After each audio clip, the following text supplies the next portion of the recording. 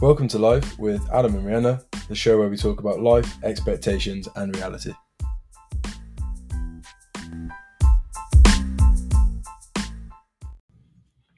Hey there, guys. Just a little sort of preface to this this latest episode. We had our good friend Andrew Pringle come around for dinner and do a podcast on mental illness, mental health, or mental fitness, as he phrased it, which I quite like. Came around and we had an amazing conversation about our own experiences. Really had a great, some of it overlapped, some of it helped me understand certain things. And even if nothing else, just it was nice to have a conversation with someone else who was in the same boat, swimming upstream. And you'll notice as you listen to this episode that I feature quite sporadically, but it was really nice just to be in the space with Andrew and Adam while they were discussing these issues, and I felt myself just being very reflective and just absorbing a lot of things, which was really lovely just to do and just to create space to do that, because it's really harnessed and accelerated my understanding of things. So that was really lovely. And just a quick note, you'll notice as you listen to this episode that a couple of times it sounds a bit jumpy, and that's because the software we use to record only records for 30 minutes before you have to press record again. So our conversation is cut off 2 or 3 times. So apologies for that, but thank you for bearing with us as we continue to try and make this podcast better and better. And as always, thank you for being here. And a little shout out to Andrew for remembering, I think the second or the third time we came back into it. I'm very good at forgetting exactly what I just said. It sort of just comes one way, goes out, that's it. But Andrew managed to recall and save a bit of continuity for the episode. So shout out to Andy. He hasn't told me that secret yet, but I'll try and work on it. But it was a great conversation. And we hope you enjoy listening to it. Yeah. Thanks, guys. Please let us know your thoughts afterwards. And we'll put some links in the bio for some of the podcasts and things we mentioned today. And I think it's important to remember that if you are struggling, you have to meet people halfway. So if you are struggling with something, I'd encourage you to take those first steps to get some of the support that's available, even if that means talking on the phone or texting one of these support networks. Just take that leap of faith, I think. Yeah. Anyway, without further ado, onto the episode. So welcome back. We've got our very first guest on the podcast today. It's our good friend Andrew. Today the topic's going to be based around mental health, specifically mine and Andrew's experiences. But we do have Rihanna here to give a female perspective. Yeah. Andrew, thanks for coming down, man. No worries. The first question we want to ask you is how are you doing for real? How am I doing for real? In Britain we obviously say how you doing, and you just say fine, and you move on. That's it. Yeah, it's all superficial. It's not just Britain; it's everywhere. You don't just like, I'm actually there's all these problems and I'm good. Obviously, you have your ups. You have your ups and downs, as I explained, or sort of off camera, off mic. Yeah. That I'd had quite a moment last night, which sort of put me on a good buzz after a good weekend, and then put me on a good vibe for today. So all good, man, all good. There's no real dark moments now. There's down moments, but it's nothing to worry about. No, been a bit of a journey. You've had a bit of a year. Yeah, it's been a bit bumpy. Probably like sort of massive life change in August last year with a separation, which was quite emotional for both sides. There were issues on both sides. Both of us struggling with our mental health, trying to keep each other together, which just absolutely made it 10 times worse. Yeah, and then it was that make or break, and then it ended up being break. These things happen. And it's very rare to have like an amicable, like I think my ex-partner's definitely was probably more amicable than I was, because it was just like, for various reasons. Yeah. But, to delve into those now, especially publicly, it's not really fair on them or me. So, but I've reached a point where I can be a little bit more grown up about it. It's boring, isn't it? I wasn't terrible. I wasn't terrible about it. I just made a decision, and I think I explained to you the one day we were chatting. That I sort of made a decision on something to protect myself, but in protecting myself, it made it very uncomfortable for everybody else, and it got really highlighted one day. In one of the local coffee shops that I support. I leave that up to everybody to decide which one. Yeah, no, you're good. Free advertising. In my head, I have to be like, don't say it. I was so keen to just. And the situation was really uncomfortable, and I hadn't felt it, and they were just like, Owen explained to me that they had felt really uncomfortable, and I'm like, I'm really sorry. Yeah.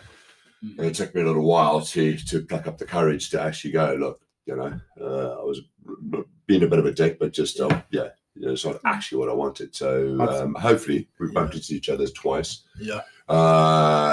Shortly after, I sent them a message going, look, it's not actually how I wanted it to end. Right. But and then I bumped into them on Saturday morning, and it was a bit more sort of friendly between the two of us. So hopefully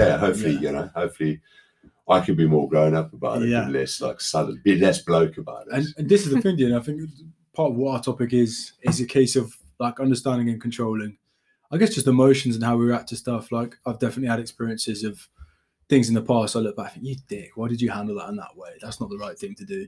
But at the time you sort of didn't know any better, and so I think part of that is making mistakes and being okay with. I think, and then get to a stage where you can be like, actually, that needs to be resolved. But then it had to be highlighted to you that, this thing has got too far that it's kind of affecting more people now. Yeah, definitely. You've got to be not just self-aware of your behavior, but you've also got to be aware of how that behavior is making other people feel, and you and all too often you don't notice it because you're so tied up in yourself. Right. In my case, it was always anger and aggression. It's not about physically fighting, but it was always just like like you come near me, I'll growl at you, and it was just like talk. And I've had opportunity over the last couple of days to talk to people like they can see the change in me because I've made peace with a lot of things, not with what's happened recently, but with things that happened in the past. You're not talking like 2 years ago, 3 years ago. You're talking like when I was 3 years old. Yeah. And you grow up, you just think, oh, no, it's nothing. I'm just going to move on. And you're but yet you still continue repeating their cycles. And then the breakup last year was a pivotal point in my life about making a decision to sort of figure out what the fuck is going on with me. Why am I repeating these mistakes all the time? Yeah. And ended up finding a podcast. Well, I found one podcast. Bless him. I'm not going to mention. I was going to say no plugs, man. I'm not going to mention this particular podcast because it is a mental health charity, and they are doing a blinding job. But their podcast for me it didn't work for me. And then I found another one, which I don't mind mentioning if you're okay for me to mention it. Because I shout about it all the time, as I will yours after this. Always tag first. It was a guy called Straight Talking Mental Health. And I basically found the first podcast, just getting it on with it. And it really made me go, oh my God, this is not going to work. I feel 10 times worse after listening to this than when I started. And I went back to Spotify, name check, there we go, free ad. I found this one that looked like a real logo loosely based on Straight Outta Compton. I went, well, that's it. And 110 episodes in, one psychotherapist later, who I'm still talking to, I've uncovered and resolved a lot of shit. So talk does help. Yeah. But it's getting that confidence, as you probably know yourself. 100% did, yeah. There's an age difference, but there's a weird cultural similarity between our upbringings. You know, the cultures we come from was very masculine, very strong. You know, as we mentioned earlier when we were chatting before we started recording, was, you know, it. And I made that mistake with my son. Was there's no blood, there's no need to cry. Or one of the other ones that you always heard was, "I'll give you something to cry about." Yeah, that is like just rings true in my ears. I mean, it gives me culture. I was just thinking about that, yeah. and that's the culture you grow up in. You know, so you adopt that attitude all the time, and it's really, really horrible, because then you put everything inside of you, don't you? And repress then, it, don't you? And then it's like, okay, so we all adopt a fight or flight. And you're like, okay, so my natural instinct is to fight, to protect myself. Again, as I said earlier, not necessarily physical. I mean, there's been occasions, you know, when that's happened. But it's so funny. I actually have like a bit of a philosophy on that, about the necessity for that. Sometimes I think and I was going to play devil's advocate a little bit there and ask, like, is it sometimes necessary to have that attitude of maybe this is the wrong wording, but repressing certain emotions at certain times and staying quite stoic? It's a bit of a dichotomy, because obviously you can't do that the whole way, as we both found out, but you then can't let it go the other way, where you're just talking about your emotions constantly. There is like a balance in the middle there, where sometimes that is necessary. Same as like, you know, sometimes being like physical violence. I'm not condoning that, but in certain times you're faced with a situation where, in the protection of, let's say, loved ones, that is something that is necessary. So I think there's this weird, that I think what's so hard about it is that there's this balance of not being someone who never talks about their emotions and how they're feeling, which has probably caused like the epidemic we have of mental health, and particularly in men. But then there is a bit of truth in the fact that you can't just be emotional all the time and sort of I think everything come out all the time, you know. Yeah, definitely. There's that issue, like, that gives mental health a really bad stigma, is because people are talking about it. And I apologize to all my vegan friends out there, but you know, it got to that point where, like, somebody's got mental health issues, and then they're like, "Oh, I'm talking about it. I have to talk about it." And it is about balance. Yeah. So it's trying to manage those extremes, and it's difficult. It's really difficult, man, to not want to just sit there and just go, bah. And I'm probably guilty of doing it sometimes. But I think there's a difference between mental health issues and people jumping on the bandwagon going, "Oh yeah, I'm having a bad day too." No, definitely. Not a bad day. It's something entirely different, isn't it? That's it. And every part of life, you know, every experience in life, there's going to be, or every situation in life, there's going to be people that are going to be to the extreme, one way or the other. You know, repressing things. It's not the way, is it? No. Yeah. You know, without going into as much detail as we were discussing off air,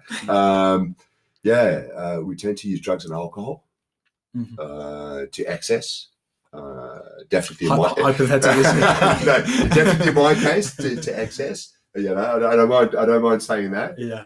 More detail than that's probably not necessary. But then again, the flip side is, like, if you're not doing that, there's aggression. You know, like actual physical fighting, lashing out, you know. So, but then you start combining those things, and you just become volatile. And there are people like that, and then it takes a lot of work. So, I think managing is learning how to manage it is better. And we discussed that in the cold aisle at Sainsbury's. I think we bumped into each other. It's like, I've learned a lot, like so much. Well, you say bump into each other. I heard your voice when I was like in the fruit section. I was just like, I can hear South African. That's definitely Andrew. I came and hunted you down. I think one of the key things I've learned this over I'd say the past 9 months.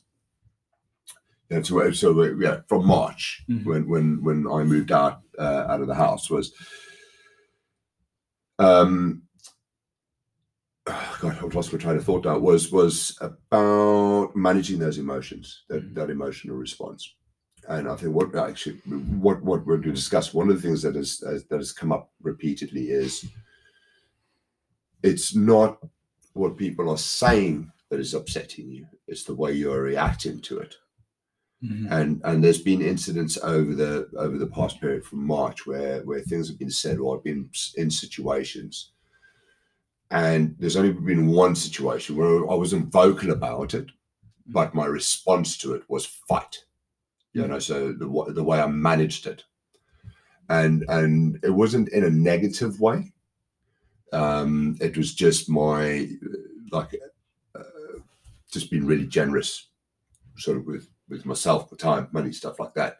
And the person that it involved it was really overwhelming for them. So like, you know, you backtrack, you're like, shit, you know, it's gone completely the opposite. You go, okay, why did I react like that?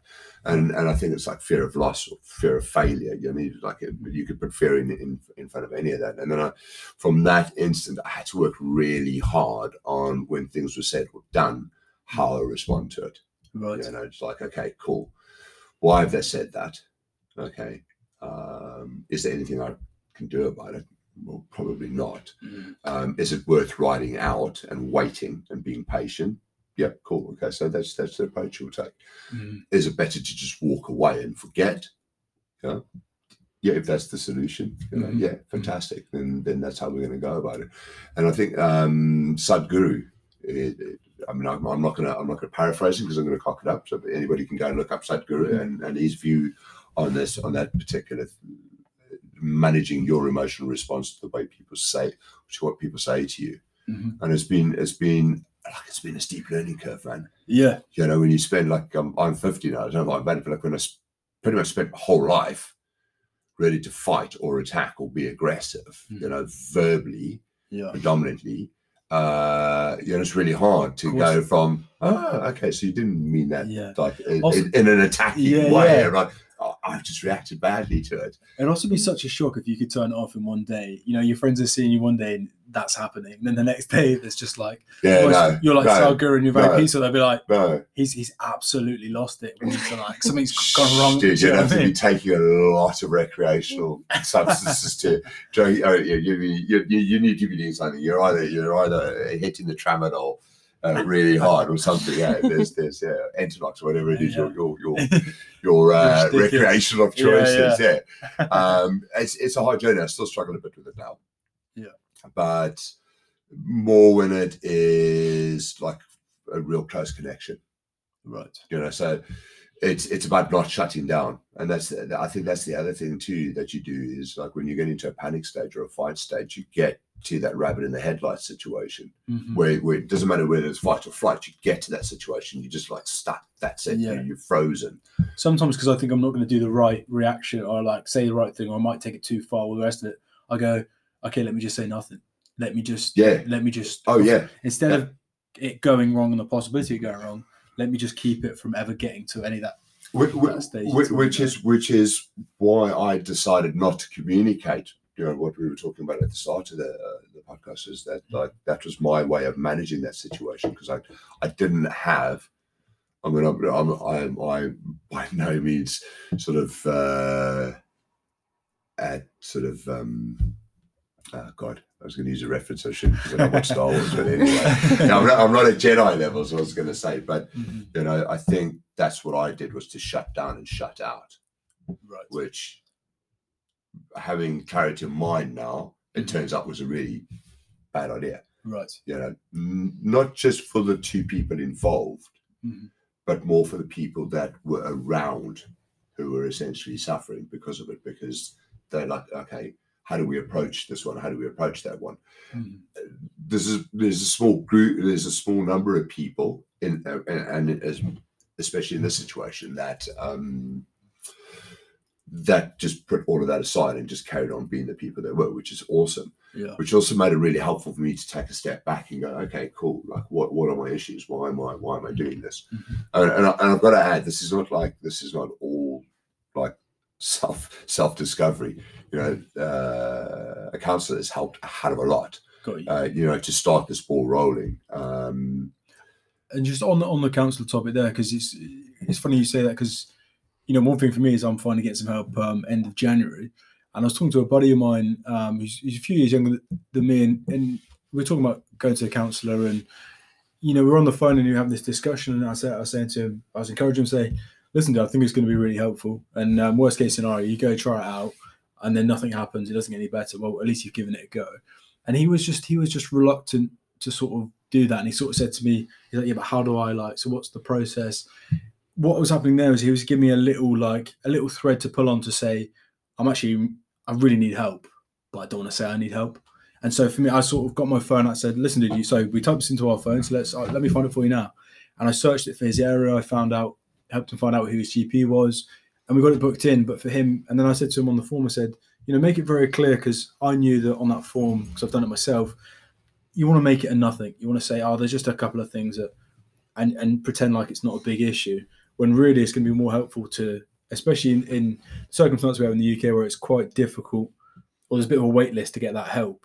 I think it's very important that and we are very clear about how bad the situation is, so that we get as much help as we can and we need. And for him, he was reluctant to even go that process.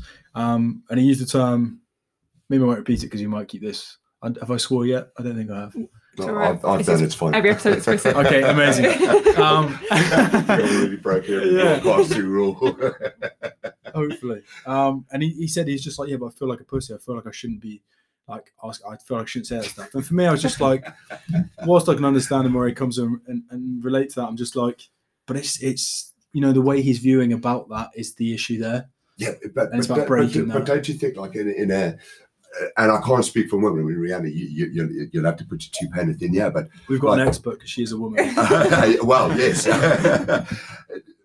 But we've discussed it on a number of occasions. Like, men are not equipped to discuss the issues.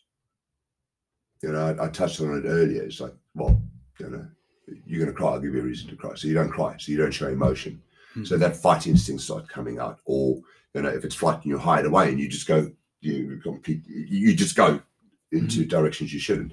Yeah. And as I said, my son, I had that attitude with my son when he first grew up, and that was just this awful way that I'd been brought up, and it just stuck with me, and I'd never learnt any different.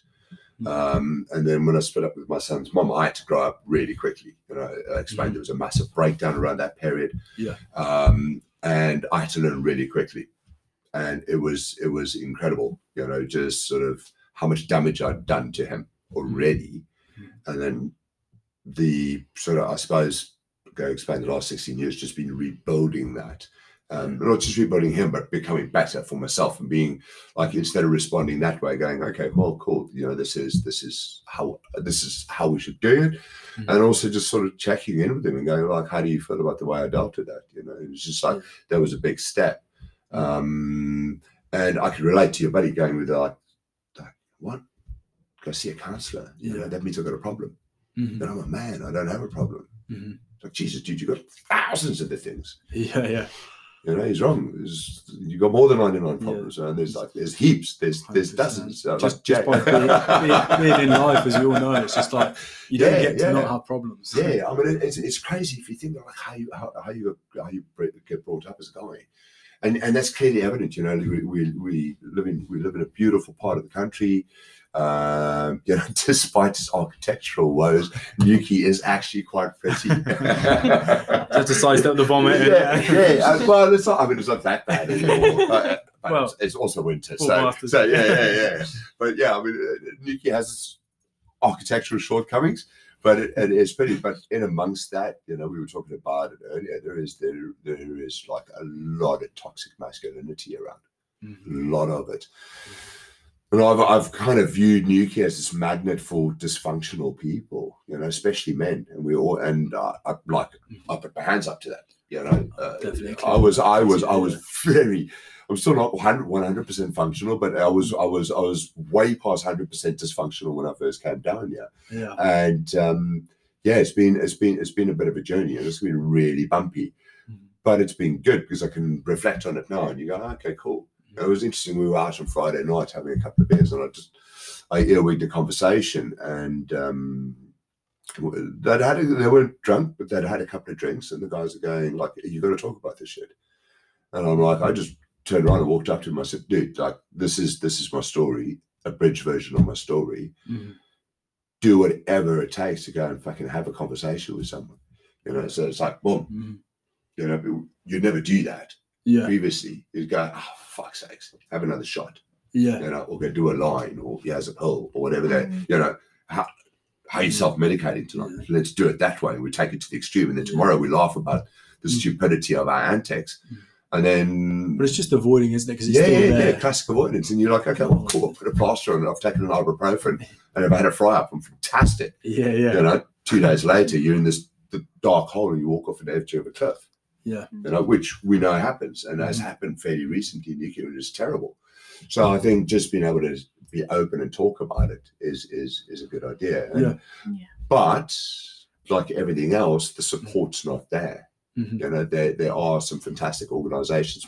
Man Down in Cornwall's like a really good one, and there are a few more. It's the one I'm aware of. There's another one called Therapy, where they kind of take you back to nature, and you go and do a course, which is also really good. Cool. Yeah, check it out, man. Yeah, it's really interesting, and it's a mental health nurse that started it. And they understand the struggles that we have with mental health in the UK, working with it on a daily basis, and this was their solution to the problems. They have these retreats throughout the year, and it's incredible. And I'm hoping, if I can remember to book on one, I've been wanting to do it for a while, but I think I'm ready to be able to take on that challenge now. Yeah, I was just going to say that. Actually, I was going to say that it's just like there is lots of support there. And there's more going each day, but it's about getting someone into the state of mind that they're ready to go and take that. And you can only help yourself. It can only come from yourself accepting or getting to a stage. Well, it's two ways, isn't it? You get to a stage where it's so bad that you have no choice but to change, or you get to a stage where you're like, this has been going on for too long and I want it to change. But it's just like there's the stuff there, but it's then I think the issue is getting the people, myself, like yourself, to then go, okay, now I'm ready to go and take that first step. Because I remember before I went to have like this session. This is years ago. This is probably like 5, 6, 7 years ago. Went in. I don't know if it was a psychologist, psychiatrist. I have no idea. But went in. And he was on his computer. He barely faced me. He just asked me a bunch of these fucking random questions of like, okay, how do you feel about this? What's this? And it was just I was just sat and I was just like there's no like kind of. He's not really paying attention. He's not really listening to some of the stuff. He's not really responding to what I'm trying to say here. But I realise now, looking back at that time, as much as he might have had shortcomings in his approach, it was a case of like, I kind of didn't really want that help. I was going in there and I was like kind of against it and protesting before I'd even started it. Whereas now I've got one at the end of this month and it's like part of me, and it's probably of trying to avoid it and trying to fight on it, it just wants to sort of be quite combative and confrontational and argue certain points. And I'm conscious of that. And I'm trying to say, when I go to that appointment, to be like, just sit there and get the help. Just sit there and allow that person to help, Yeah, it's like standing on the highest part of the high jump board. You're like, yeah, which balls have gone back to where they come from, and your heart's beating at your chest. Yeah, and you don't have butterflies, so you dragons in your stomach, and you just like you do that leap of faith, man. That was for me. I got to that point. I touched on. I didn't give you a timeline, but my first attempt at going for counselling, except for flawed school counselling, beyond that was 16 years ago when I had my big breakdown, and it was a gnarly experience. But as I explained, by the second session, I just looked at the counsellor and just went, "You've got no idea what you're talking about. Like you really don't." And it's going to sound, for a listener, it's going to sound really arrogant, but and I don't want to go into too much of the detail, but I've given you the background, so you understand that. But when the response to you is that's impossible, you'd be dead if you did that, and I'm like, well, I do, and I've done that just before I come and see you. Just my eyeballs are popping out of my fucking head, and I'm jittery. It's not just 2 cups of coffee, and I walked away from that, and I did. I thought I'd done an okay job of trying to sort it out myself, because that's what you do. Yeah, because you can't go and speak to someone else because you've just embarrassed yourself now. Right, you've failed. Man can't fail. Man must succeed. And that's the way it is, and which is a massive part of the problem. Yeah. Okay. Yeah. And well, that's my view. It's a massive part of the problem. Yeah. And then it took me 16 years, man. to get to this point where I'm at now. Yeah. Where I reached out to a counsellor from a podcast that he hosts and go, or a psychotherapist, and go, I think I've got a bit of an issue. We need to have a chat. Yeah. You know, and that was, yeah. And I think that's like part of that is you're getting it from someone who, first of all, cares enough to make a podcast on it. Yep. And then obviously must be, you know, you get different insight when you enjoy it that much, you're that interested in it, that you want to go out on a limb and make your own podcast in your spare time towards it. Oh, I know, I'm not that committed. but I mean, yeah. for that person, them, they're that committed that they're like, this is something I really want to change. I want, to the point I'm going to make this podcast, that you're able to consume it, to then contact them to say, listen, dude, I want some help. I want some good help. I want some, and this is just life, isn't it? You get, in all walks of life, you get people that are better at their profession than others. But it's about not giving up on that first go and just saying, because I didn't get that best person on it and I had a bit of a shit time, I'm now going to stop for 15, 16 years. Or for myself, it was 7 years before I take that next step. Like, and just understanding, I think I said to my friends, they're like, listen, this first one you go to, I mean, just give it a go. But just understand that, you know, it might not be the guy for you and you're going to have to try a few different people. That's really important, actually, you know, because you're establishing a relationship with somebody. So it's the same as the two of you guys. You know, if you're going to go on a couple of dates, you know, if you meet someone, you know, there's that romance period. Yeah. And you know, you might feel ecstatic the first couple of sessions. And this is interestingly something that I've heard repeated by all genders. You know, going, well, I didn't do it because I didn't feel comfortable. I'm like, okay, cool. Well, go and find the next one. You know, oh no, well, I don't want to do that. But it's like, okay, well, how many failed relationships have we had, or how many one-night stands have we had? And you keep doing those things because you haven't found the one that's struck your balance. So apply that principle to you, to your well-being, not just your gratification. It's like for your well-being, it's really important.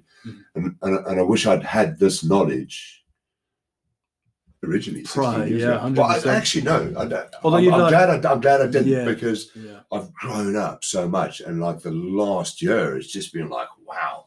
You know, if there were growing pains, I would have probably been on opiates in a hospital. I've grown, like that's how it feels. Like I've grown. Yeah. But the key to that is, and it's what you touched on, is people. You know, you see that repeatedly also when we're all posting our memes. We're all like, oh, you know, make sure the people in your life are like the good food that you put in your body and the fuel in their life. And you know, it's real corny, but it's vital, man. I really have been paying a lot more attention to that of late. I had a misadventure with somebody that I thought was a good friend, trustworthy, reliable. It turned out they weren't. But you know, this is part of this thing that we're doing. Yeah. We'll jump straight back in here now. We just had to, because of our software, we have to every half hour stop. And you guys missed out on an amazing bit of content, but we'll try and catch it another time.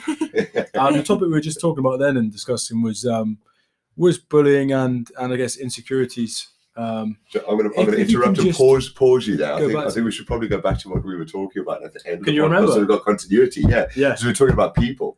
So I shouldn't have doubted you. I thought I don't want to put them on the spot there and try and like restart. So we were touching previously. We were touching on the importance of people. We were talking about the silly memes that we share and actually how relevant they are. The people, the food you put in your body. It's like the people you have in your environment. And I said I had a bit of a misadventure with somebody that this year that I thought was a really good friend. I put a lot of trust in, became a confidant, and thankfully it didn't come back to bite me in the arse as badly as it might still, but that's a discussion that have to happen off air for legal reasons. But what he shared didn't put me in a bad situation, but it could have potentially led to rumors and gossip starting, which would have just been awkward for other people involved, and you don't want that, So, and that's it, and then following on from that, prior to this, everything that had happened, I'd gone back to working on the tools with some friends who I'd previously been in business with, and it was fantastic. I had no responsibility, just go dig a hole. Yeah, Fantastic, go dig a hole. What a brilliant day, fill the skip. I loved it, absolutely loved it. Started going to loads of gigs and meeting more people, but also re-engaging with people that I hadn't seen for ages. And they were like, oh, we haven't seen you out for ages. And you're like, oh, yeah, like, oh, you become very self-conscious again. And you're like, oh, cautious. And then I had a really fortunate sort of meeting with someone. I met someone, and they're having their own issues, their own mental health issues, and they're going through stuff in their own life. But like, it was just this weird connection with this person. Like, wow, like blew me out the water. Every time I think about it, it's still there. And it's like that same emotion, that same feeling, everything is still there. And there's still no explanation for it. But what I learned from this person was about being kind, being caring and loving. Like, just their situation was horrible, really horrible situation to be in, and they're still going through it. And just to see how much love, kindness, and care that they had to give, and then like you start mirroring that. And I thought, wow, this is incredible. I've never experienced that mirroring of sharing feelings, and just like, cool, you know, like, when you start dating, this was not the situation, but when you start dating as a guy, you know, you buy flowers because you feel obliged. You have to buy flowers because that's how things are done. You know? There are steps that must be taken, and there are expectations on one side. Sometimes there aren't, which is also like, you don't know. Okay, that's really weird. But and it's the first time I've experienced this in my life, where there was no expectation of anything, but there was just this constant mirroring of what I was receiving, and I'm like, oh, this feels really cool. And you're like, but then obviously, like typical bloke, you know, you go, oh yeah, let's do this, and like, right. My very first girlfriend in primary school, it ended because I just kept on giving her gifts. I was like, oh, I really like you. Just kept on giving stuff. But people get overwhelmed, eh? And then not every man, not every woman, not, you know, whatever you choose to identify as, you know, they can't necessarily cope with that because they're not accustomed to that. And you're like, oh, okay, cool. I've got a lot to learn still, you know. But that overwhelming feeling of just being able to mirror, or just just this mirroring that was happening, you know, that's weird. But it sounds like a kind of acceptance of love, and just being like, and having that reciprocated. Not even love. I think it's just acceptance of the person you are, because you're actually not the person you were. You know, and when you start talking to them openly about things, you start sharing. Like when I got to know you guys, you start sharing and talking, and that generous. Like when I first met you, you were just asking questions. You were a little bit insecure about what was going on in nuclear. Like, oh, cool. What do you want to know? Yeah, but. Like, he gives the food places, didn't he? Yeah, but I wouldn't have been able to do that if that, and I understand it now because of what's happened with this person. I had no idea what I was doing. It was just a reflection of the type of people you were. So it was like, you were really nice, you were really polite, and it was really easy to engage with you. But you don't think about like why, you know, we're like, oh, that food tastes good. Why does that food taste good? Because it's made with this and with that, and they complement each other. So, like, you've got to find people that complement each other. And I've been finding that a lot now, which is awesome. You know, and like real short term. So it's been making this journey and this understanding a lot easier. So yeah, don't take pills. Wow, look, it'd be hypocritical for me to say don't take pills, but. We're not qualified. Don't take antidepressants. Just get real cool people in your life. That's like, it's working. It is working, and it's awesome, man. You know, and the right people will allow you to engage. And people have been the best medicine for me. Yeah, they're like the best medication, and I've self-medicated for a long time. Yeah, so I can. This is not scientific, please, for the record. This is purely anecdotal. It works for me. Yeah. That's the caveat. I think you said they're the right people, and I think that's exactly it. You say the right people, and I think it's a case of when you're surrounding yourself with the wrong people, and you've got people that don't want the best for you, or the people that aren't mirroring back. Let's say you come with positive, and you come with like, I used to be that person, but now I've changed. Let's move forward. If that person wants to remind you, okay, yeah, but you did this, and if someone wants to keep you in that stage, and I think you said something along the lines of you're not that person anymore, and I think that's a huge step in being able to change, is to not identify with being that type of person. I think and we've come across this recently with like I am statements, and it's like when you're making an I am statement, I am a terrible father, I am a whatever, you're then your whole identity is tied in with that belief in that statement. It's like if I am that, therefore I cannot change. Whereas if I'm feeling this emotion, if I'm feeling like I'm being a bad father, oh, why is that? Because of X, Y, and Z. Okay, can I change those things? Yes.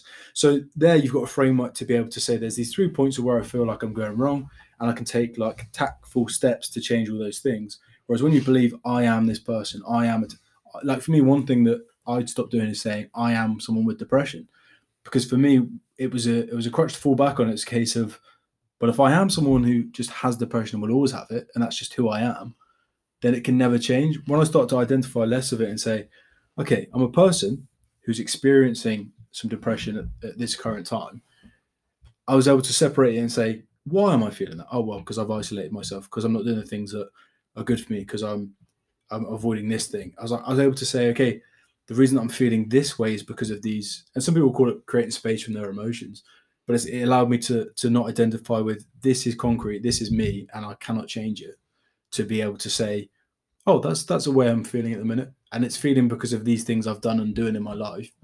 But those things can change, and these are some steps I can take towards it. For me, that was super powerful.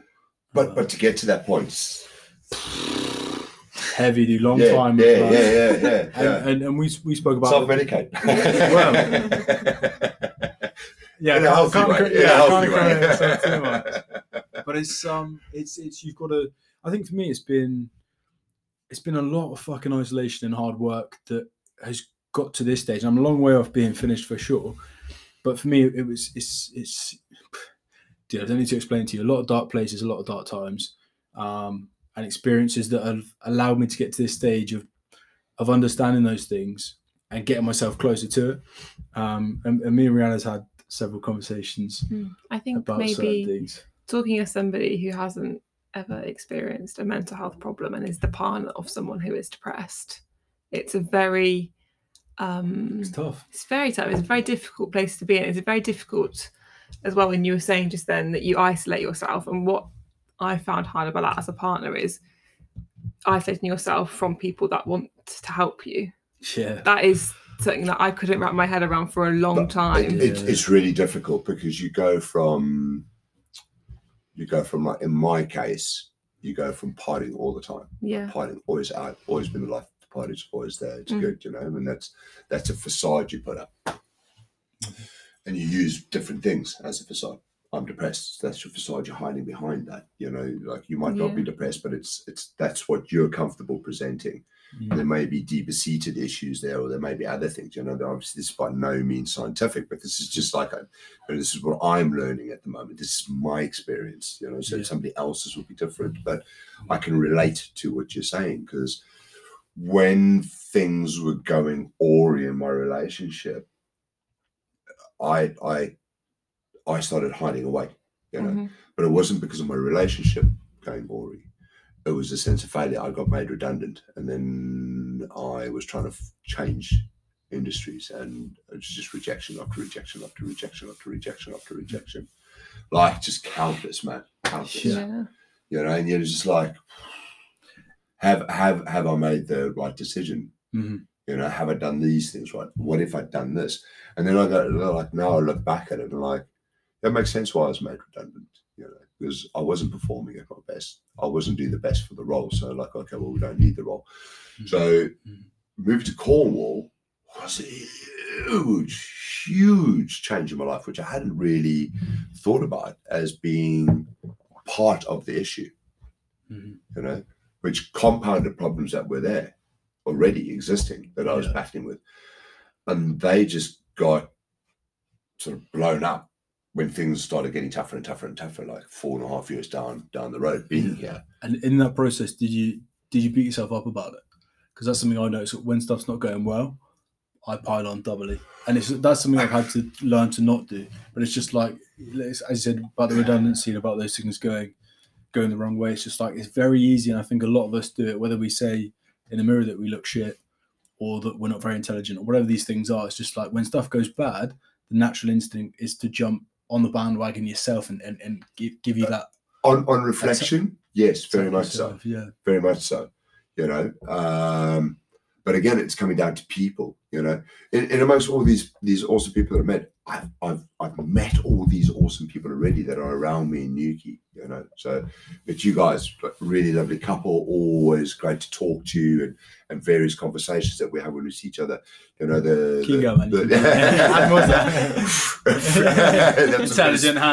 was smoke, audience. And then like the cafes in town, the coffee shops in town. You know, there's one in particular that was like a lifeline for me when I was struggling, and they're more open, so I could spread myself a bit and then just get my confidence. And then a good friend locally brought me in to help him out with his business, and then that evolved, and we ended up having a much bigger business. But it's that subtle friend that's there, that's just like go, let's go do this, let's go do that, like a real positive influence, and he's still there, and he just you know, nudges. Yeah, I was going to use that. You know, when you're cheating at things like cocaine, you're trying to help your partner cheat. You know, the ball's going the wrong way, and you just like, just touch the ball, or golf. You know, you just move the ball just slightly into a better position. That kind of movement. Yeah, you know, I can see that now. I couldn't see it in April. Right. This year. Yeah. But I'm in a position now where I've got enough clarity because of other things that have happened and other people that have entered my life. I can go, oh, fuck. Yeah. It's like, bing. But then if you had done that in a less subtle way, it wouldn't have gone that way, because you would have noticed that, you're trying to guide me and push back against it. And I think that's a really interesting thing. And I think part of that's human nature of, like, if someone tells you to do something, you want to push back on it. You're like, don't tell me what to do. Yeah. But it's like, what I find so interesting about that, and touching on what you were saying, it's like, even if someone's saying that this is good for you, maybe it's pride, maybe it's ego, but you're just like, let me get to it myself. Let me figure that out myself. And so, as you say, to have good friends around you that will nudge you and say, hey, let's not go for, another couple of drinks. Let's just, let's call it a night, and let's get a start early on the thing that we need to do. Yeah. I've got two friends like that. They're a married couple, and they were inadvertently instrumental in me moving down to Cornwall. I mean, the decision to move down to Cornwall was made on a hangover, on a super glassy day out in the water, and a pinky promise with a friend that now lives in El Salvador. But pinky promise, I can. Like, just don't make a pinky promise. Honestly, they are legally binding. Oh man, it goes back to that thing. It's like, to stop yourself doing stupid shit, do sober what you said you do when you're drunk. All right. Yeah. There's the two ways to do it. Just don't do a pinky promise. Anyway, it's all worked out in the long run.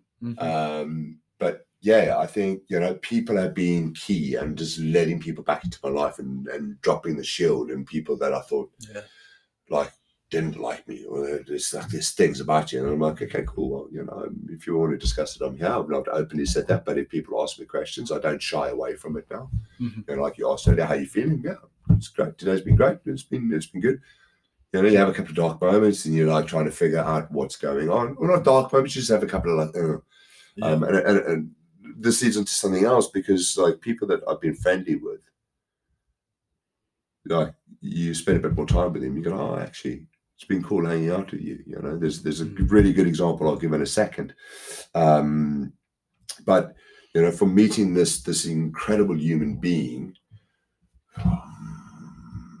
March, April, around about there. No, it would have been March, it would be April, May, around about there. It's an incredible human being.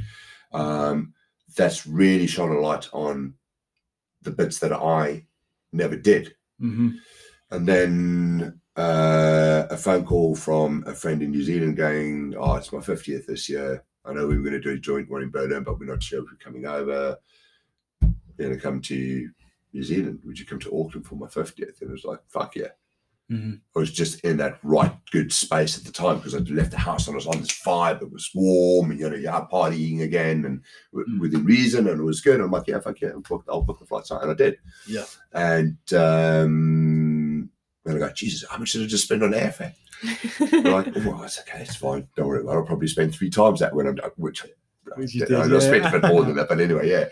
But anyway, and then I was like, oh, this is going to be so cool. I'm not going to tell anybody I'm going. I'm just not going to tell anybody there. Yeah. Because the people I know now don't know them there. So I can talk about it as much as I want. Yeah. It's like, you doing anything nice? I said, yeah, I'm going to New Zealand. What are you going to do? I'm going to surprise people. I'm going to doorstep people to scare the shit out of them. And it was awesome. It was exciting. We got over there. It was real calm. And I think I saw you just after I got back and you asked me what it was like. And it was like, it was heavy. Mm-hmm. Like, so heavy. Yeah, like a lot of stuff, eh? But it was awesome to be able to doorstop people and have that moment that I shared on video. Yeah. 18 years I've seen this friend, and just to walk into his office, he's like, oh, fuck. I think I remember the video. I think he said to me, we got back to his house. Oh, it was the next morning. We got to his house the next morning, and I'd stayed at their place because I fucking had nowhere to stay and booked a hotel. But he put me in the room, like, showed me his room, and he came in the next morning, and I was awake, lying in the bed reading. He just looked at me, and I started chuckling, and he said, oh, fuck you, are you? And I said, yeah. He said, oh, man, you know, I knew this would happen. I know you don't make empty threats. It takes you fucking forever to get things done, but I know you don't make empty threats. And I'm like, yeah. I said, it's a bit like death, isn't it? You know, it's going to come. You just don't know when. And that was it. So, yeah, I mean, that was great. But, you know, like you've been separated from these people for years, and you just have conversations like, hey, how you doing? Yeah, no, oh, fucking ace, man. Always good. Rocking, business is going well. Kids are growing up. Which don't know is that their lives are as dysfunctional, as falling apart as yours are. Right. So you come into this and you're like, fuck.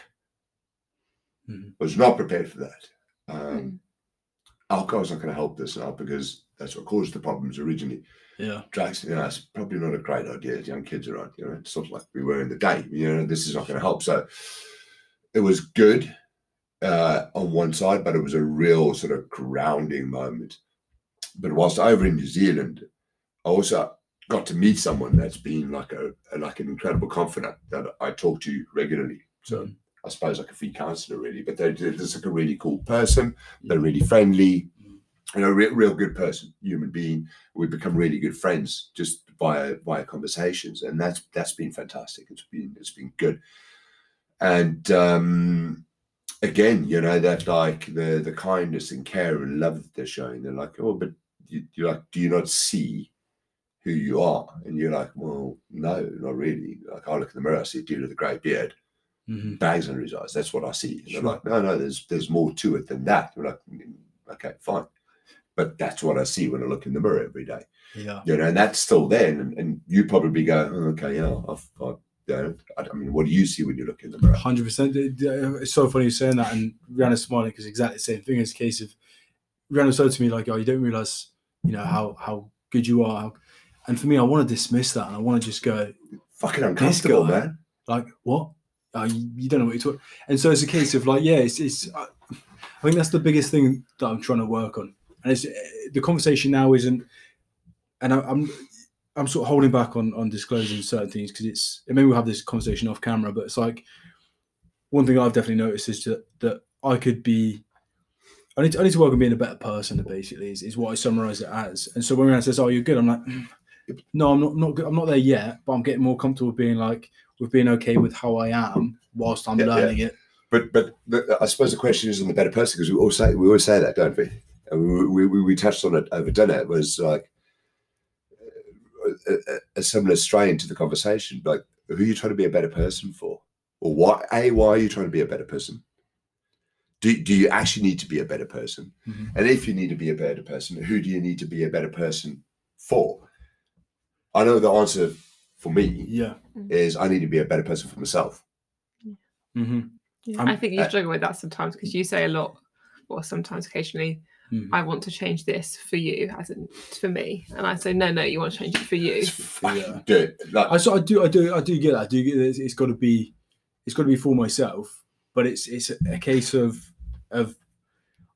thinking that those people around me deserve better. I think, and I know I'm aware that that's the wrong way to sort of think about it. Yeah, for me, I think so. I think it's the wrong way to look at it. It's like, for me, and what's been going on for so long, and I think this conversation has really helped highlight a few things of like isolation of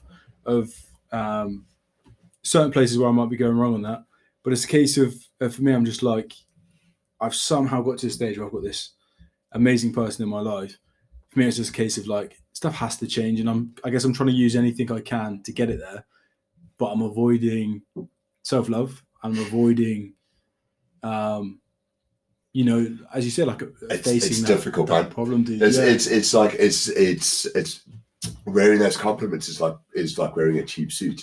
Like it fits where it sits. Yeah. And sometimes if you're not in the best of shape, cheap suits don't look good, man. That's why you have a tailored suit, so it makes you look like Arnold Schwarzenegger or George Clooney, physically. Yeah. But it's uncomfortable. Big time, dude. I fucking hate even it. Even touching on it now, like I'm happy that we're doing it, but it's just you can. Yeah, so I've got like cold shivers, man. Yeah. I'll take a polite but when people like, it feels like sometimes people are like, but you are, and I'm like, fuck off. Yeah, like, right. I'm happy here, like a happier dude with a grey beard and bags under his eyes. Like, I'm glad you're like, thank you very much that you, I'm taking compliments. That's the one thing I'm learning to say thank you. Yeah. When people say things, and that's been a big thing for me, is to go like thank you. Yeah. Not just because that's how you were brought up as a child. Say thank you. Yeah. And then you're like, geez, I'm too scared to say thank you or not say thank you. Yeah. So you just say thank you and sorry for everything. Like another flaw in life. Say sorry. Like, why should you say sorry? Dude, there was this story with I'm not gonna mention who it is, but someone very close to me. And we were in the island, and this person, she's not the slimmest of women. And we're in this island. Someone came down the aisle. There's plenty of space, but they had bumped into her, and she turned around and said sorry. And I sort of turned. I said, "Why have you said sorry? So fucking bad, man. Like, why have you said sorry?" And it's not. I'm not saying turn around and confront that person and get in their face. I'm not saying that. But for me, it's like there's a lot to dive in there. But it was a case of, for her, she was kind of almost saying sorry for existing in a way. Yeah, but sorry for being who I am. This 100%. is my shape. This is what I look like. This is, this is me genetically. This is how I'm made up, Yeah. And you shouldn't be. And she's the best human being. And the thing with that upsets me so much is just a case of, like, as you said, you're apologizing for who you are. But those things, that who she is the best things about her in terms of kindness and loving, all those things. But she doesn't view it in that way. She views that as they're my biggest flaws of doing those things. Of these two incredible human beings that I've had the pleasure of not invading my life, but complimenting sort of my current existence has been fantastic. Is one of them said to me, is just take it, just absorb it. You don't have to accept what's been said to you, but think about it. And sit with it for a while, like when we sit with your thoughts for a while, like sit, like, why have I said this? Why has the other person said this? Why have people reacted to you the way they have when you were here or when you were there? And you're like, shit, okay. Mm-hmm. And then there's like that self-analysis without being critical. Right. Without self-loathing. And you're like, oh man. Yeah. That cheap suit comes out the cupboard. You're like, whew, yeah, really should have paid for a tailored one. Yeah, extra £100 or whatever. I should have gone to Burton's. But I think and that is like the one key thing that I've learned is people, reconnecting, re-engaging. And sometimes you've got to go back to those situations where you go, I'm scared of doing this. I'm scared of confronting this because this is where I was and I don't want to be. And I'm definitely avoiding that situation at the moment with a couple of things that have to be done. And I had some help going back to where I didn't want to go, but to apologize to someone. Because it was not for me to make peace with myself. Oh, yeah, actually, sort of for me. No, for me. Yeah, no, not about being the bigger person or owning the situation. To show myself that I'm capable of going, actually, I've moved on from where I was. I've had a realization because I got shown how I treated this person. Not directly, indirectly, by one of the people that just sort of appeared in my life. Seeing what they were going through was exactly the way I treated, almost like verbatim in some instances, the words and the language that I'd used with this person. I'm like, fuck, that's really bad. Wow, that's really bad.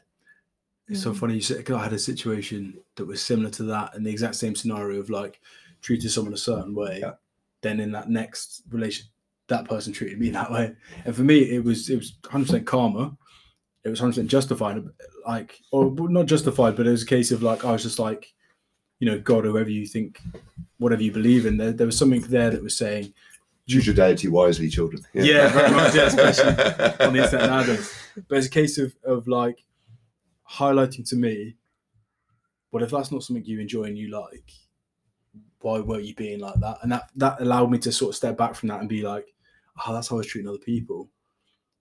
But I didn't like having that treatment. And so for me, it sort of helped me in a way to sort of see where I was going wrong in that first instance, and how because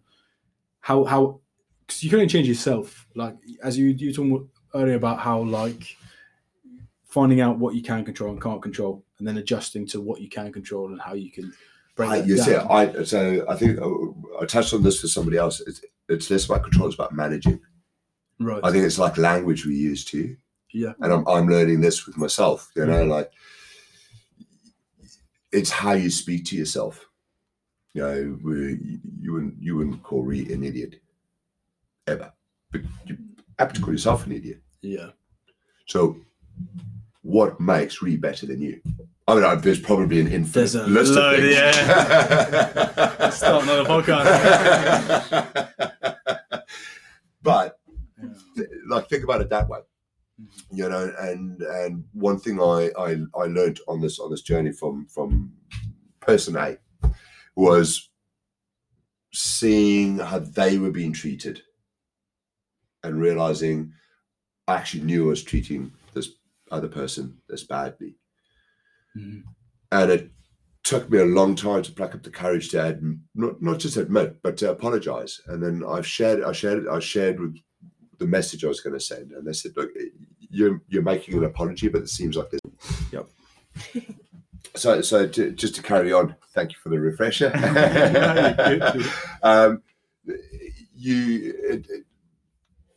They were saying it's great, but it just seems like you got a back door just in case you need to escape. So stop doing that. Stop bullying yourself. Basically, just go. Just be honest, 100% honest. And I just chucked out a whole paragraph and then sent it. And I'm like, fuck, shit, what have I done now?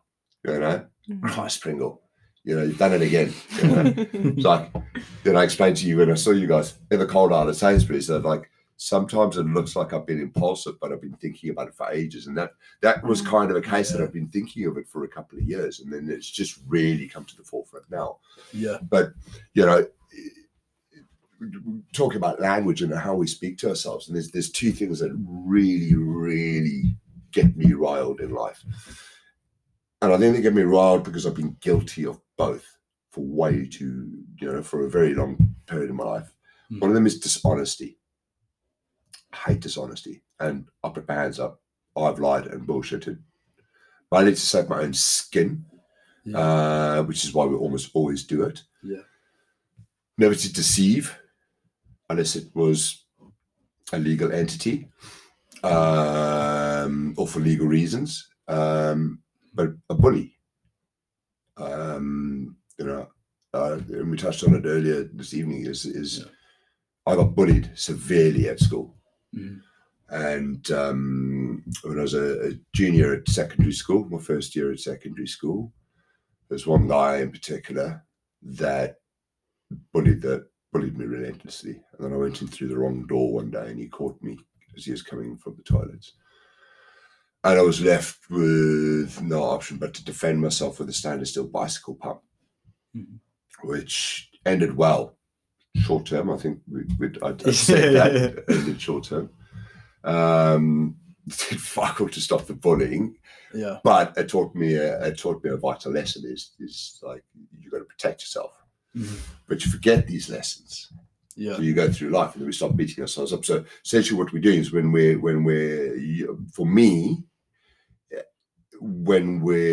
using the language you do towards ourselves, we know it's not the right language to use towards us. So we're dishonest with ourselves. We're not being honest with ourselves. But at the same time, you're bullying yourself. So the very two things I can't stand, I'm doing to myself all the time. I mean, it's fantastic that I don't do it to anybody else anymore. Yeah. And I haven't for a long time. I've been a dickhead. Sure. On more than one occasion. Yeah.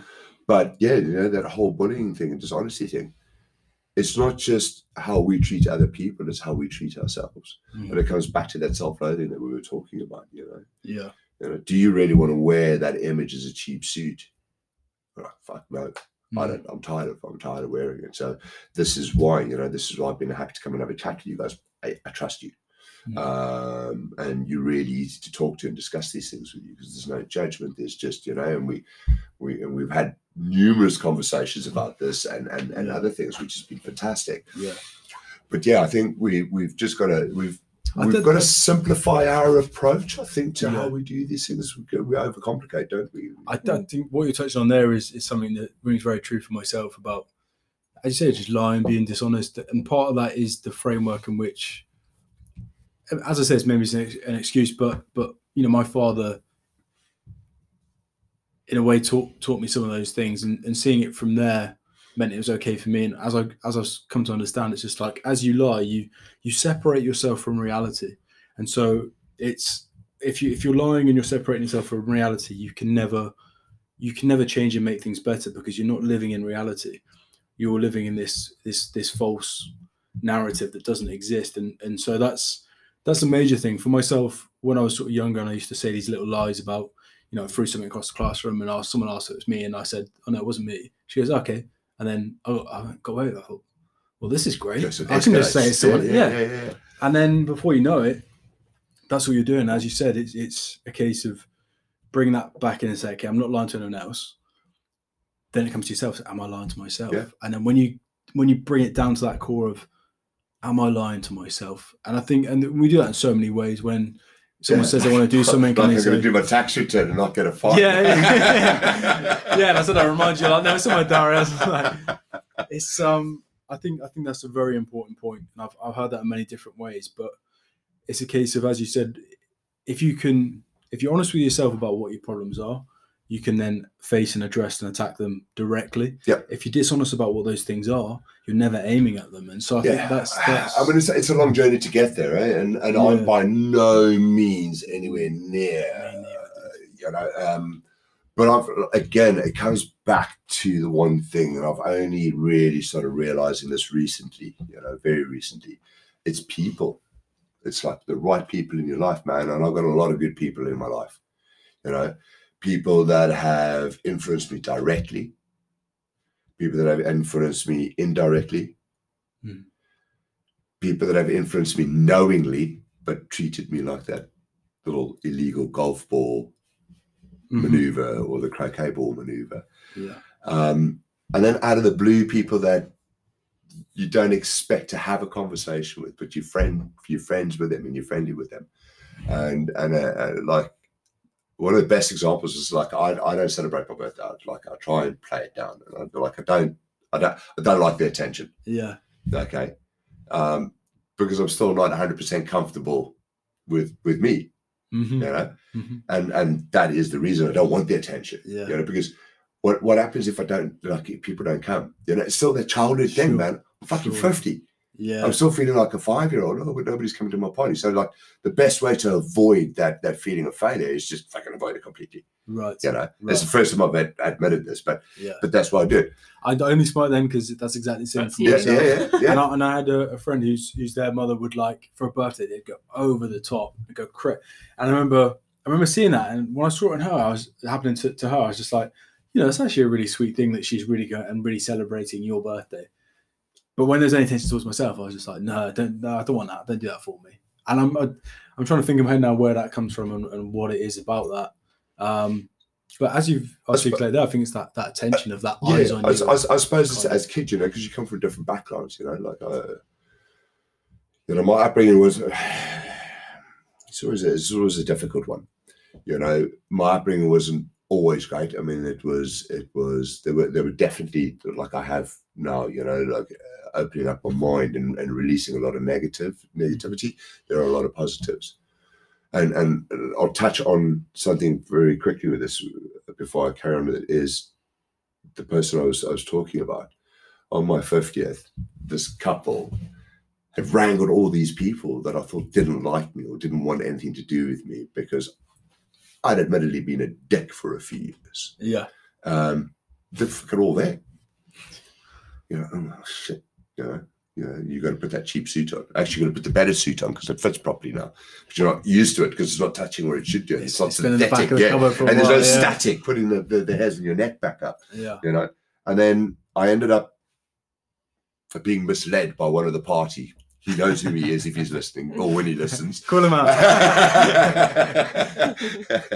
No, that's not. No, you might be able to grasp me up on something. I'm not too sure. But anyway, we were having a little conversation. It was great. We went out, had a few drinks, and you know, and we were chatting, and like we chatted before, and we kind of touched on the whole mental health thing. And he's like, "I'm steering away from the mental health thing. I'm tired of it."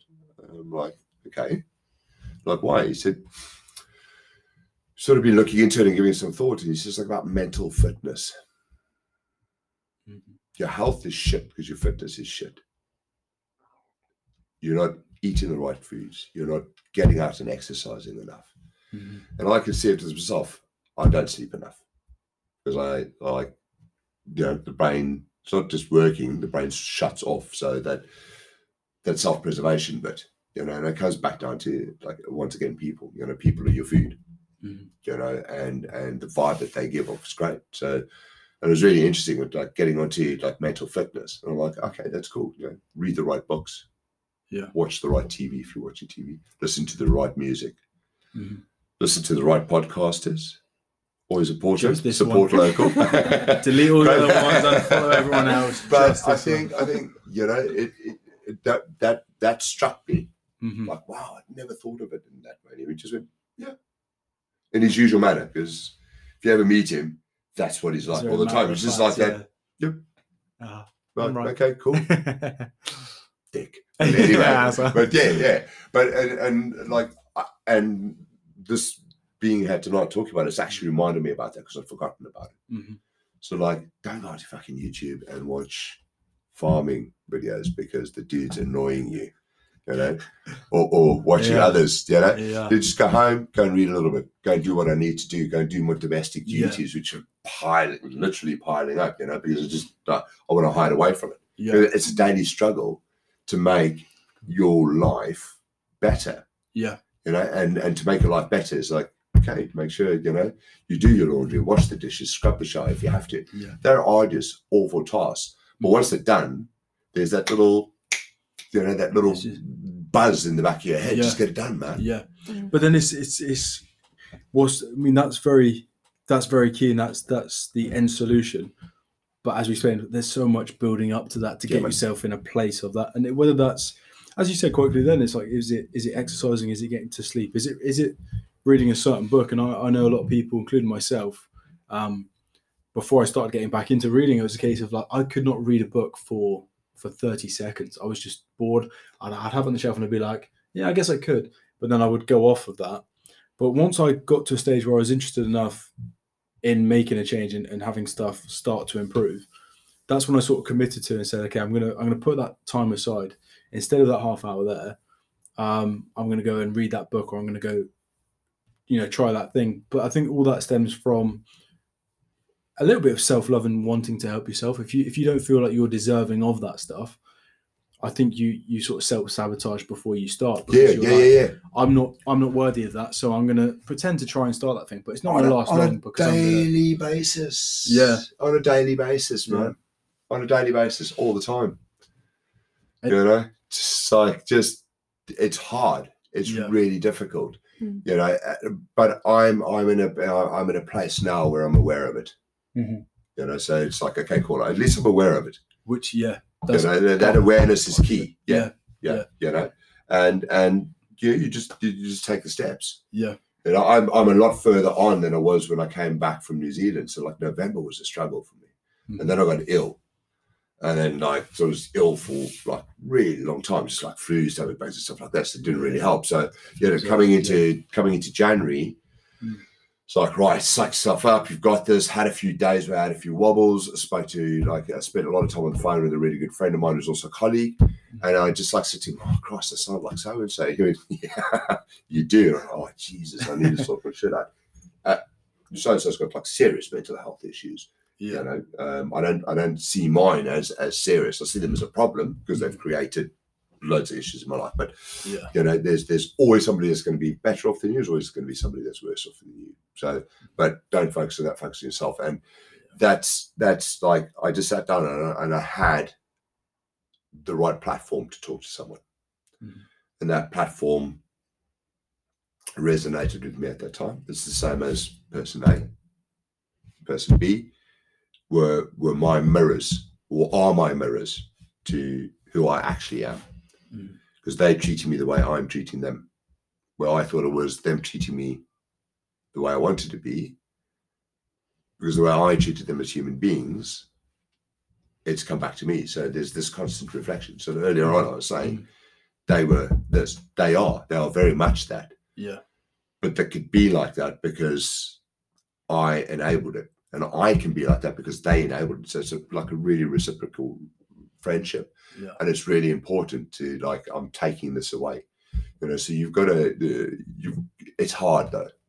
It's really difficult to take that first step. Yeah, what was coming to mind when you said that is that if I sort of review my life at the minute and sort of how it's been and how I've, let's say, treated and acted, I don't look back at that with particular ups and downs sometimes, but I don't look at that and feel particularly proud of that.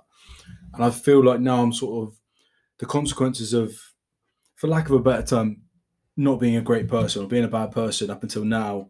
I'm sort of, those consequences are starting to sort of come to fruition, and I'm sort of starting to notice those things. I want to say a bad person. It's like obviously relative. But do we get back to the language, how you speak to yourself, how you refer to yourself? I'm a bad person, or had been a bad person. But you're like you would have had a matriarch in your family with your background. Like I had a matriarch in my family, and they were like, you're a bad boy. There's always negatives. They were never like. There were rarely moments where like, actually, you know what, you could probably do that better. With my mum, it was actually that old. She was the best person in the world, but she would like, let's say I'm playing football, I'd be doing great, and when I come off the pitch, it'd be a case of like, good, but you could have done that, or that bit you could have done, or you could have scored that goal. Like it was always the case. I remember being on side thinking like, I've done all those things, but you're going to focus on that one thing that I messed up, or one thing that could have slightly been better. So I learned that with my son, and because I fucked up so many times because of that attitude, and then I learned later in life just how friends engage with their kids or interact with their kids, and like, how do you feel about that? Did you think you were encouraging at that time? You think I'm doing the right thing? Because because you've got to push. You've got to be successful. You're a man. You must all the time. That's exactly what you've got to do. You've got to be fucking number one. You've got to fight the lions and the tigers, and you've got to kill the opposition, and that's like, it's all right if you can sometimes, but you can't do it all the time. But then that's the thing, when it doesn't happen all the time, it's not you shouldn't be striving for it. But that's cool. Good, but it's about accepting, didn't happen this time, okay, let's review, let's manage the things we can manage. And I got to the point with I mean, everybody knows my son. So I got to the point with Callum, and I just said to him, like, I got to the level of maturity where I could say to him, how do you feel about that? How do you think you did? And he's like, yeah. Like, okay, well, what could you have done better? Do you think you could have done anything better? And you're like, well, maybe not. I'm like, okay, cool. It's right. And it's like, my insistence on him is like, do the best you can, man. Yeah. And if on reflection you haven't done the best you can, think about what you could improve. It'd be fantastic if I followed that advice myself. Yeah. So much easier to. I know, but it's that fear of failure. So you're just like, okay, cool. Like, it sounds really good. You know, I'll big him up like that. Yeah. And then things like, you know, stuff like that I don't do for myself. And again, you'd never speak to Rihanna the way you speak to yourself. So we never follow our own advice, do we? But this is what we should be doing, or partially take it on. It's like, if you want to speak to Rihanna like that, don't speak to yourself like that. But it's not just you; it's me. And person A has taught me that. This is like a really recent learning. Yeah, really recent learning. You know, don't weaponize your own emotions. If you won't weaponize someone else's emotions, don't weaponize your own. And that's one of my takeaways from meeting this person. That's so. Today I was walking past, walking through town. There's this girl that was in like the in the reflection in the window, and she was like looking at herself. And as I walked past, she went, "Oh God, I look awful." And I remember walking past, and don't talk to yourself like that. That's not a good way to like. And I almost wanted to have a conversation with her and sort of be like, by the way, you look fine. Don't say that sort of stuff to yourself. Yeah. But it's funny how for them I can see that they shouldn't say that. Yeah. But for myself, it's more. It's like you accept that. Okay, I can talk to myself like that. It's no, but you can't though. But you can't. Yeah. But I mean, I'm saying that you. But if it's unacceptable to speak to anybody else like that, is why the fuck do we do it to ourselves? You know, and it's not just men; it's women too. It's everyone, yeah. You know, there's self-deprecating, and there's absolute actually like really doing damage to yourself. Yeah. Like I said to person A, exhibit A. I'm gonna start using that. That's very good. Just you know, I said to them, I'd never weaponize their emotions or their feelings. And how often do we sit in conversation? I don't know if you've ever said, I've definitely, like, I can help I can't give you the examples, but I know I've used the terminology before. It's like when Reese says something, you go, oh, don't be silly. You know, if you say something about how I don't feel very attractive today, or I feel frumpy or whatever, your first response as a man is, oh, don't be silly. You look fantastic. You fucked up when you said silly. But you've got to take it back and think about, how would I feel if I said that to myself? Yeah. You know, like I wake up in the morning and I go like, actually no, change the tone of voice. Change your tone. I actually get quite aggressive at Ram when she talks to herself in that way. Like she'll say, "Oh, I look over." I was like, "Don't you fucking say that about yourself!" Like, but that's bad because that is like, for me, that's like, that's gonna upset people. I love it when people like you get upset to this terminology, but that is toxic masculinity. That is toxic because you're putting across how you feel as a man. You know, this is a beautiful woman.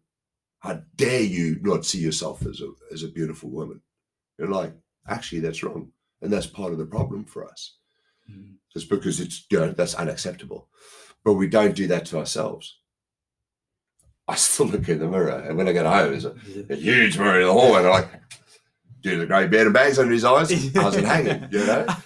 So it's a long way, and that's exactly how I feel. You know, that's the way, and I think, communication and people, man. Yeah.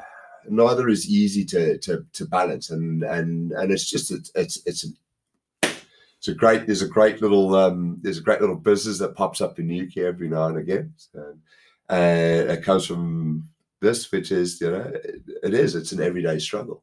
Mm-hmm. You know, it's an everyday struggle to do the right thing by you. Because if you're not doing the right thing by you, you're not going to do the right thing by anybody else. So. Yeah, 100%. So and like, it's so hard. You know, the start of this journey was a real heartbreaking moment. 16 years ago. But prior to that, there was 16 years of hurt and pain that led to the start of that. 50 now. So yeah, there's a couple of fucking parking lot dings there. Yeah, I'm trying to sort out. Yeah, dude, yeah. A couple of dents and scratches, especially with this vintage. But he's still going. A lot of them self-inflicted. I will admit some of the less visible scars are definitely self-inflicted. A couple of the visible scars are definitely self-inflicted from stupidity. Yeah. You can't run through a wall. Oh, Jesus. I'm gonna try Stitches? I'll just check. This bit looks soft. Yeah, apparently chicks dig scars. Yeah, more bad advice from your father. There's a disclaimer in it. This is don't find anything that was legal advice. This is all anecdotal evidence. Yeah. Please don't go out and try it for yourself. Yeah, I think like the takeaway is one of the things I've learned. The takeaway is definitely speak your truth. Mm-hmm. You know, if you have a moral standpoint, stand by it. Mm-hmm. If you have a belief, stand by it. Yeah. Don't, if you can't back it up or you can't explain, or not even back it up. If you can't explain it, then don't. You know, figure out what it is and then speak your truth. Yeah. For me, speaking my truth is my journey. That's it. And I'm just going to be open about it. Mm. Again, apologies to all my vegan friends out there. 2 of you aren't so bad. You know who, if you ever listen to this, you know who you are. But yeah, the rest of you are. Yeah, the rest of you got some work to do. You don't need to be the town crier. Yeah. But yeah, I think that is probably the best sort of advice. That's where it's fixed, isn't it? Yeah. I was just thinking in my head as you said. I'm thinking until that gets sorted, and I think I'd love to do a poll of like, even tomorrow, just everyone to come in and say, did you have a negative thought this morning when you looked in the mirror? What did you say to yourself? And I think the large majority of people, if not all, that's maybe a bit too much, but yeah, I mean, a large majority would say, yes, I've had a negative thought about myself. It's that feeling of disappointment. It's not even the words you say to yourself. It's that thought. And you look in the mirror and you go, I've really got to look at that the whole fucking day. Right. Turn the rearview mirror up. Yeah. You know? Yeah. Use the forward-facing camera all the time. And that's you're starting your day by you're starting your day by going, that's not good enough, or I'm not good enough, Yeah, it's honestly, it's speak your truth. Speak your truth is not my term. It's existed for a long time. But I think that speaking the truth is vital. Or speak your truth is vital. Yeah. And that could be, I'm not feeling great. Yeah. I'm not comfortable in my skin today. I need some time out. That's your truth. Speak it. Yeah. If you're pumped and you like, I'm pumped now. So my speaking my truth is, this has been incredible. I put it to the back of my mind so that I didn't overthink it for a change. It's just like, right, how would I approach this? Yeah. In a different situation, I wouldn't think about it. I'd just go do it. Mm-hmm. Which is like when the impulsive side comes out. When I haven't been stressing about it for years. Yeah. God knows how many years on various things, just go out there and if you need help, there's always somebody to talk to, even if it's I've been lucky, man, that recently this year, the kindness of strangers, like incredible kindness of strangers is probably why I'm still around.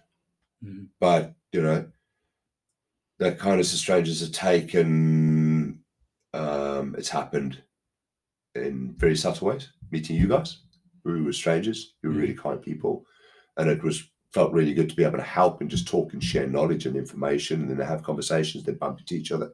And then there's been really dark moments when you're wondering like, okay, which one am I going to bounce off if I slip off the edge? And then a stranger comes past, has a word in your ear, and you go, okay, it's probably time to go home now. They've just said something. So it's always worth just, take the right medicine, get the right people, and you say the right things to yourself, huh? Yeah, that's the way to do it. Yeah. And just on that topic there, man, it's just like, if we'd heard that news of you bouncing off a rock, as you said, we'd have been fucking devastated, man. Like, it's weird to think that, because you don't think. See that cheap suit's coming out, dude. That's the thing, man. You meet strangers and you think, oh, that's just some random person. I had no impact, but it's not the case, and so. This year has taught me so far from March. This is actually prior to March. The kind of, my counselor was a stranger. until I started listening to their podcast, you know, and all the people in their podcast episodes were chatting shit like and having chuckles like we've been doing, you know, and that's why I related to them. That's why I could sit down and have, after 6 episodes, you bear in mind each episode's about 2.5 hours long. There's a lot of shit to take in. Yeah. But after 6 episodes, it was like, yeah, actually, I understand this, because I'd had so many different experiences in that 6-7 hours of my life, like relatable experiences that I'd never heard anybody else talk about. Going like, oh fuck, wow, yeah, it's not just me. No way, you know, fucking hell. You know, it's like a song lyric, but you dismiss it because it's a song lyric. Right. And it makes you feel warm and fuzzy. Go, oh yeah, I remember that kiss, or I remember the time I stubbed my toe, or, you know, I drank too much beer. And, you know, it probably happens often if you listen to country and western, but I think, yeah, you know, it's difficult. Always try and talk, man. And stay positive for the future. Stay hopeful. Well, that's difficult, isn't it? It can get better. Yeah, no, yeah. Hopeful's good. Positive. Yeah, we'll get back to that one. Yeah, especially the way it's going, man. Yeah. No, we'll definitely get back to that one. But yeah, I mean, like the key takeaway is speak your truth. Doesn't matter what your truth is, speak it. Yeah. Because if it makes you feel comfortable, it's good. Just don't be a dick. Be respectful of people. Like, people always ask me, "What do we call you?" And I just go, "As long as you're respectful, I don't actually care." Yeah. You know, and that's how it goes. You know, so just speak the truth. Work on your mental fitness. Just big man, you know who you are. Hopefully your mental health improves from there. So yeah, I definitely have to continue working on my mental fitness and take it a day at a time. One day at a time, dude. Yeah, isn't it? Yeah, definitely. Yeah. You know, one step at a time. Amazing. And thanks so much for coming on, man. Oh, man, it's been awesome. Thank you for the... It wasn't without trepidation. And I genuinely was running late last week. But yeah, I mean, it's like, what are we going to talk about? I'm like, geez, I could talk shit for hours because I used to be a bartender. That's exactly what we're after, man. Don't you worry. And I'm a salesman. Don't you worry, dude. No, dude, I appreciate all the courage and the openness and the insight to your experience. And I think it's going to help a lot of people, dude. Even if it's just a few people that listen to the podcast, even if it's one person, for me that's more than enough. So thank you very much, man. Yeah, man, I really appreciate being given the platform. It's weird. It's like really weird. I'd never envisaged I'd be doing anything like this, but yeah. Tick it off the list. Yeah, I think, but also, you know, you're like, you know, maybe what I've spoken to tonight helps me again. Mm-hmm. Or it helps you, you know. It's like it's not it's not about this massive like, whoa, you know, you come out glowing and you look like Jesus or your preferred deity. Mm-hmm. You know, it's just like that slow realization. Sure. There's a quote I really love, and it's we need to be reminded more than we need to be taught. And I think that's exactly. I like that. Exactly that, dude. I like that. Awesome. Perfect. Thanks very much, dude.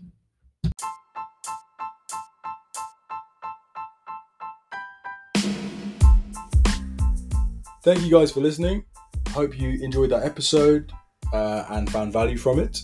If you guys want to keep up to date with us, you can follow us on Instagram at Welcome to Life Podcast. And we'll see you next time for another installment. Thanks, guys. Bye. Ciao for now.